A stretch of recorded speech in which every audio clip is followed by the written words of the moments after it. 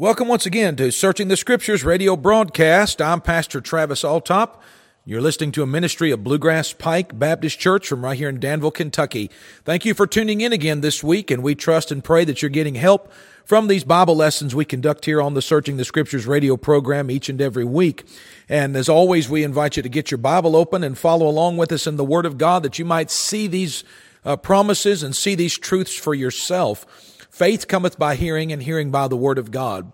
Really, our program is designed for two reasons. We want to present the gospel in a real way, a scriptural way, and give a sinner a chance to come to a saving knowledge of the Lord Jesus Christ, to move out of the realm of doubt and confusion and unbelief into a realm of confidence, assurance, and full belief and trust in the promises of God. And before a man can serve God, he must first have a new nature, and you can only get that new nature by being born again. So we emphasize the gospel quite often on this broadcast. It is the most important message ever given to man. One time a person in town here told me, you don't talk about this, that, or the other, and I forget, it was all temporal things. And we're not much interested in dealing in temporal on this program.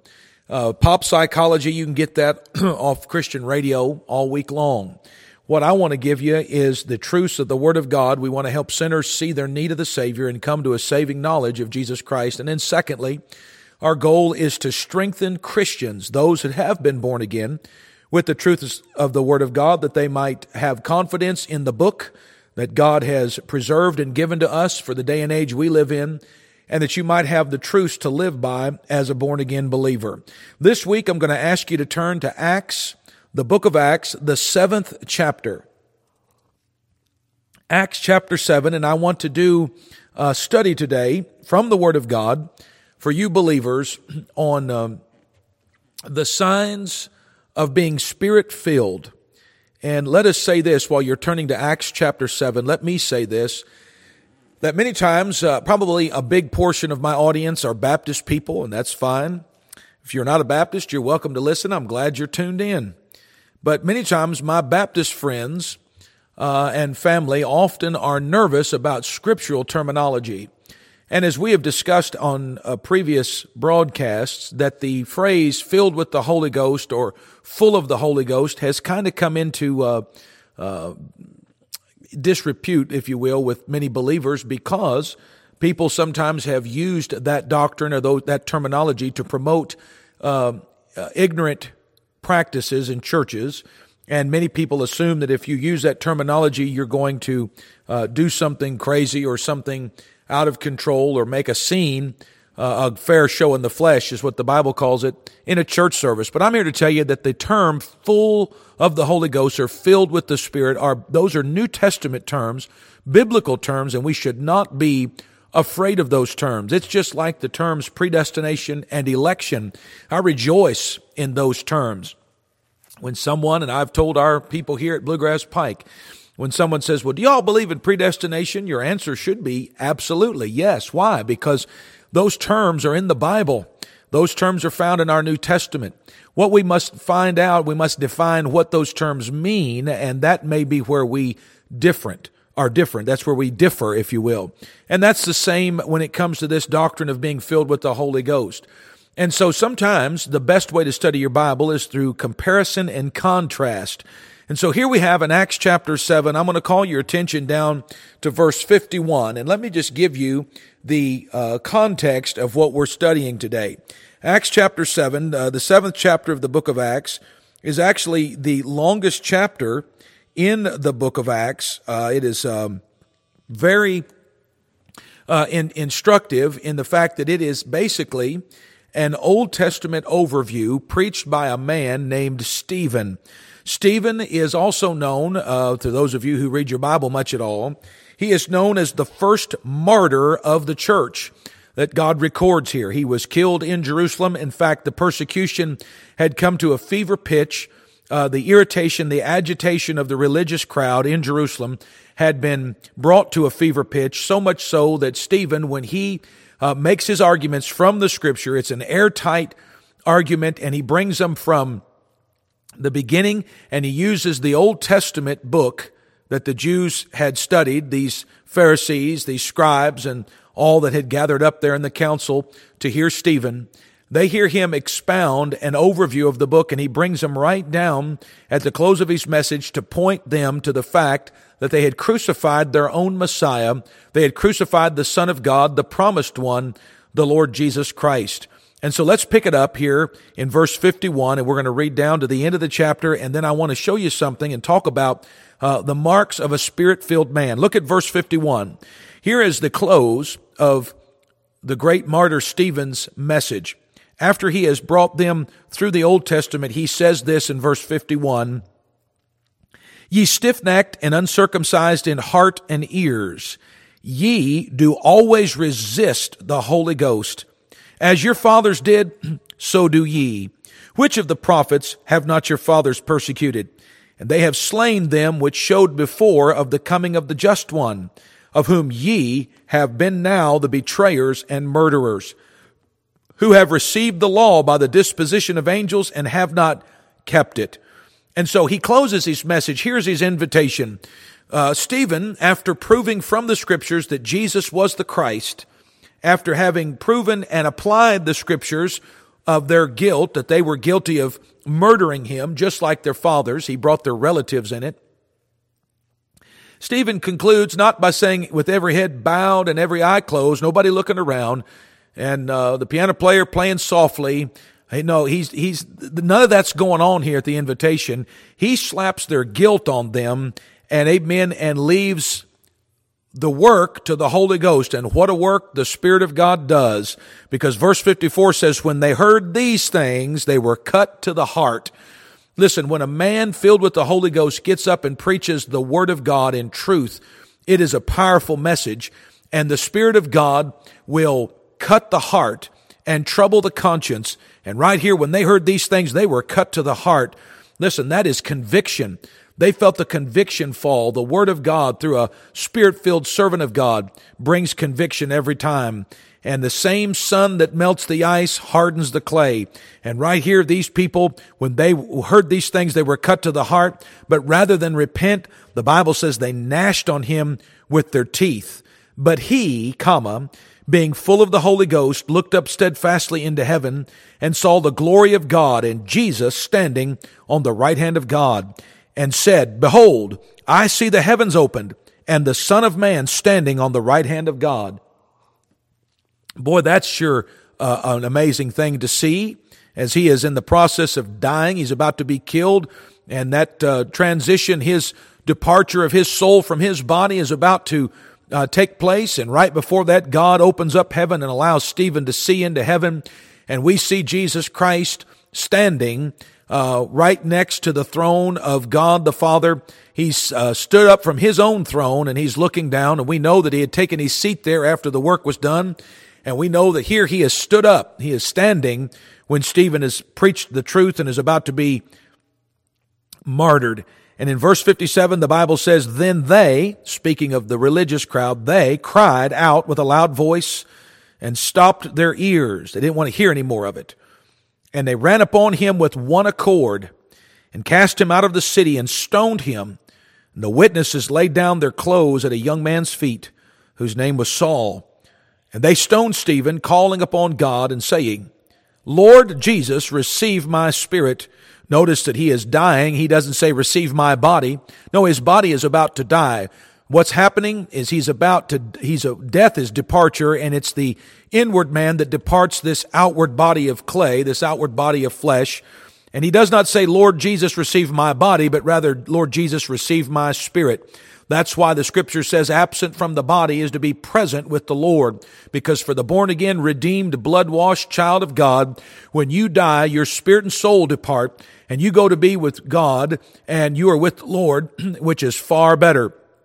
Paul had a desire to depart and to be with the Lord, which is far better. Thank God. And verse 60 says, here they're stoning him, it says, "And he kneeled down and cried with a loud voice, Lord, lay not this sin to their charge. And when he had said this, he fell asleep."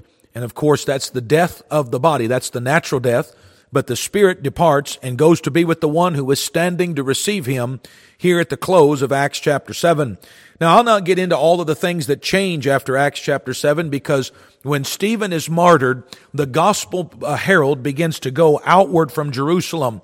It's as though God begins to lay aside the nation of Israel. The first 7 chapters of the book of Acts is nothing but a witness of the apostles to the resurrection of the Messiah, and them using the Old Testament scriptures to show that Jew that the man that they had killed just a few months before outside the city walls of Jerusalem was none other than the Son of God manifest in the flesh, the Messiah that had been promised all along, and Israel was given another opportunity to receive their king, their Messiah. But after Acts chapter 7, the persecution of Stephen, it gets so intense there in Jerusalem that the church goes everywhere. That's men and women preaching the word and witnessing for the Lord Jesus Christ. We'll not talk about that today, but I want to call your attention to this, and that is, there is a great contrast here at the close of Acts chapter 7 between the Holy Ghost-filled man, the Christian who's walking in the Spirit, filled with the Spirit, versus those who are without the Spirit. Now, contrast is a great way to study the Word of God. The contrast comes between the natural man and the spiritual man here in this passage, because you'll notice it speaks of they. The they of Acts 7 was Stephen's audience, and it was all unbelievers, people who did not have the Holy Ghost living within them. So the Bible refers to people without the Spirit of God, unsaved people, simply as natural men and women. And the natural man does not have the Spirit of God, and he is just natural. He is controlled by his 5 senses. And here we see the contrast. Verse 54 says, they were cut to the heart by the application that Stephen made of the Word of God. In the hand of the servant of God, he took the sword of the Lord, the sword of God, and the Spirit of God brought the truth home to their heart, and they were cut to the heart. Verse 54 says, these men that were natural, without the Spirit of God, they gnashed on him with their teeth. And amen. And they're tuning up, amen, for the attitude and posture they will have in an eternal hell, because the Bible speaks of people who weep and wail and gnash their teeth in that place. That's a place of frustration. And here these Jews are frustrated with this man. And rather than repent and believe upon Jesus Christ as their Messiah, instead they gnash on him with their teeth. Verse 57 says they cried out with a loud voice, and they stopped their ears and ran upon him with one accord. Lost men who resist the Holy Ghost willfully and reject the truth and will not listen are often united in their disgust with a true disciple and servant of the Lord Jesus Christ. And listen, it's the natural man who resists the workings of the Spirit of God, and oftentimes he is controlled by his rage and by his emotions. And let me say right here, as we look at this passage, someone who walks in the Spirit is not one who is easily angered, and not one who easily loses control of himself. Amen. You need to have control of your emotions. And verse 55, I think that the key to understanding this is how the Spirit of God, after we hear about what they do, it says, but he. And so God contrasts those unbelieving Jews who are angered and out of control and full of rage, and their emotions are out of control, and they're about to murder an innocent man, another one. They are contrasted with he, being Stephen, but he, comma, being full of the Holy Ghost. And so what are some of the differences between Stephen and these natural men who are out of control? Well, let me point out, first of all, there was a difference in their countenance. Because if you'll recall, back in Acts chapter 6, when we were first introduced to this great character in the Bible, Stephen, Acts chapter 6, he floods onto the scene out of nowhere.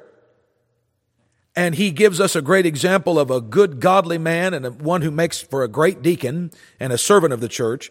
We see Stephen in Acts chapter 6 show up in a blaze of glory and go out in an even greater blaze at the end of Acts 7. But the Bible says of Stephen that all that sat in the council, that's the people that are about to murder him at the close of his sermon, they looking steadfastly on him, saw his face as it had been the face of an angel. And can I tell you something? That walking with God brings the peace of God, and walking in the Spirit will bring a countenance that is relaxed, a countenance that is full of joy, There's just something about it. There's just a glow that goes with that. Now, Stephen, they noticed right off the bat in his face that there was a glow about him like that of an angel. I'll give you an example of something that always got my attention. There was a lady. I would encourage some of you listening, if you like to read, I would encourage you to get a book written by about a woman by the name of Karla Faye Tucker. And the book's title is Set Free. It's about the life and the execution of Karla Faye Tucker. Some of you may have been familiar with it. Karla Faye Tucker was a notorious murderer back in the 1980s. She was known as the pickaxe murderer, and I won't get into all the depravity of her crimes when she was all out of her mind on drugs and under the control of her father Satan. But listen, she went to prison there in Texas in 1984, and she was sentenced to death. They put her on death row. And sometime soon after she was put in jail, she came to know the Lord Jesus Christ, and she was gloriously saved by the grace of Almighty God. And she lived for 15 years. They put her to death in February of 1998. And you know something that's amazing about this woman? When you read even the mildest accounts of what she did, it's just gruesome. But when you see the picture of this woman, I'll never forget the first time I saw the cover of that book, Set Free. And in the background, you could see the razor wire, and you could see the fence. You could see the prison towers of behind this woman. But up close in her face was a young lady in her 30s who had met the Lord Jesus Christ and was filled with the Holy Spirit of God. You say, you didn't know Karla Faye Tucker, Brother Altop. How do you know she was filled with the Spirit of God?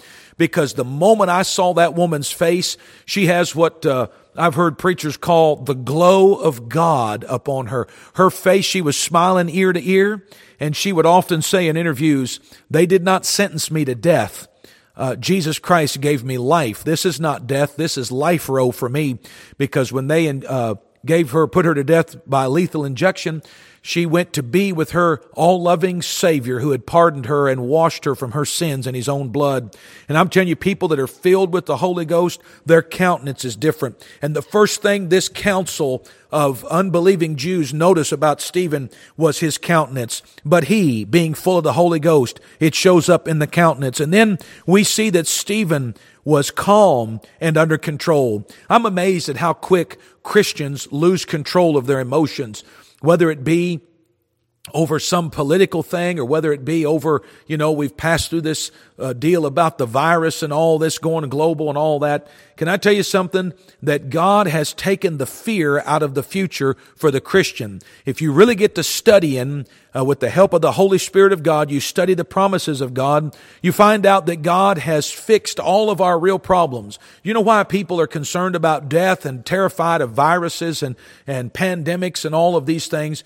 Is simply because men are naturally afraid of death, because in their conscience, they know that they're going to stand before a Creator and have to give an account at the judgment of their lives.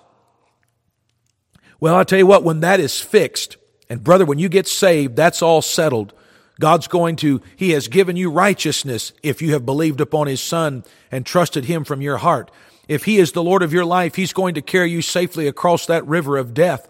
And you're going home to heaven someday, and He is living in your heart right now. And you know what that does? That will bring a certain calmness and control to your spirit and to your life. Listen, Stephen is facing an angry mob that runs upon him in one accord.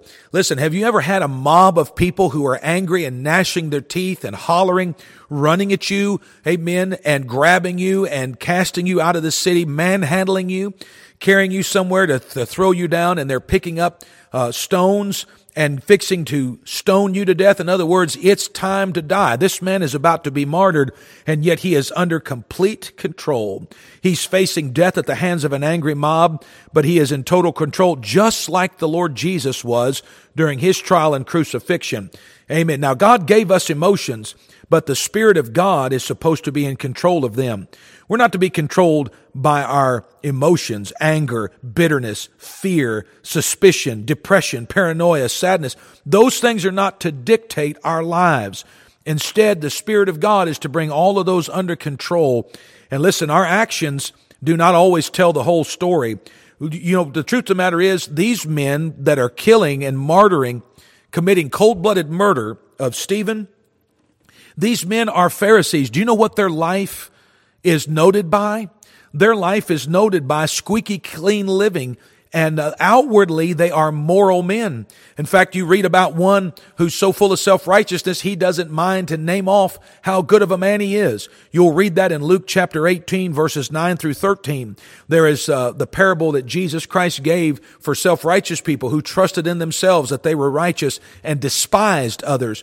The Pharisee and the publican go into the temple. What does the Pharisee say? He begins to enumerate to God all of the good things that he does. He says, I thank God, the Lord, that I'm not like this man over here, this publican. He goes, I fast twice in the week. I tithe of all that I have. I don't commit adultery. And all of those statements were true. His activity, his outward actions were just the epitome of righteousness as far as outward action goes. However, you can't always tell the whole story by somebody's actions. I'll tell you how you can tell if someone is full of the Holy Ghost is not by their actions, but listen, by their reactions. What happens? You know, somebody, if I had a cup and it was filled with a drink and I held that cup up to you and the outside of the cup was full, was clean, and I held that cup up in front of you, you would not know what the cup was full of until I bumped the cup, until I jostled the cup. When the cup gets jostled, then whatever is filling that cup will spill out. And I'm going to tell you something, your outward actions, you may keep it clean, squeaky clean in front of the Sunday school teacher, in front of your preacher, in front of your friends. But I tell you when we know what you're full of is when you get rattled, when your cage gets rattled and your fender gets dented and you get bumped, then what spills out of you is what you're really filled with. And listen, Stephen is being manhandled and cast to the ground and about to be murdered, and yet he is calm and under control. He is not under the control of fear. God did not give us the spirit of fear, but of love and of a power and of a sound mind. Stephen, filled with the Holy Ghost, you can see it in his control. And then you can see it in Stephen's compassion and concern for other people. His murderers he prays for with a loud voice. It took all of his energy while he is dying and while his spirit is about to depart. In death, Stephen is following in the footsteps of his own Lord and Savior. Jesus Christ prayed, Father, forgive them, for they know not what they do. That's after they had driven the nails and stood his cross up and dropped it into the ground with a thud. And when the first pain racked the Lord's body and his nerves and his wrists and feet were all set on fire with the nails piercing and wounding his precious holy body, he's hanging there and he cries out, Father, forgive them, for they know not what they do. Here, Stephen, filled with the Holy Ghost, in contrast to his antagonists, the natural men, the unsaved men who are attacking him for simply preaching the truth to them, he is concerned and compassionate and says, Lord, lay not this sin to their charge. You say, what is that? That's a man who's filled with the Holy Ghost, so much like his Savior that he is praying for those who are in the process of stoning and knocking his brains out, amen, as they stand around him in anger, crying out and gnashing their teeth. And you say, what is that? That is only supernatural. That is not the way men naturally respond to persecution, to pain, to murder, to offense. No, my friend, this is supernatural. But he, being full of the Holy Ghost, he kneels down and cries while he's dying with a loud voice, Lord, lay not this sin to their charge.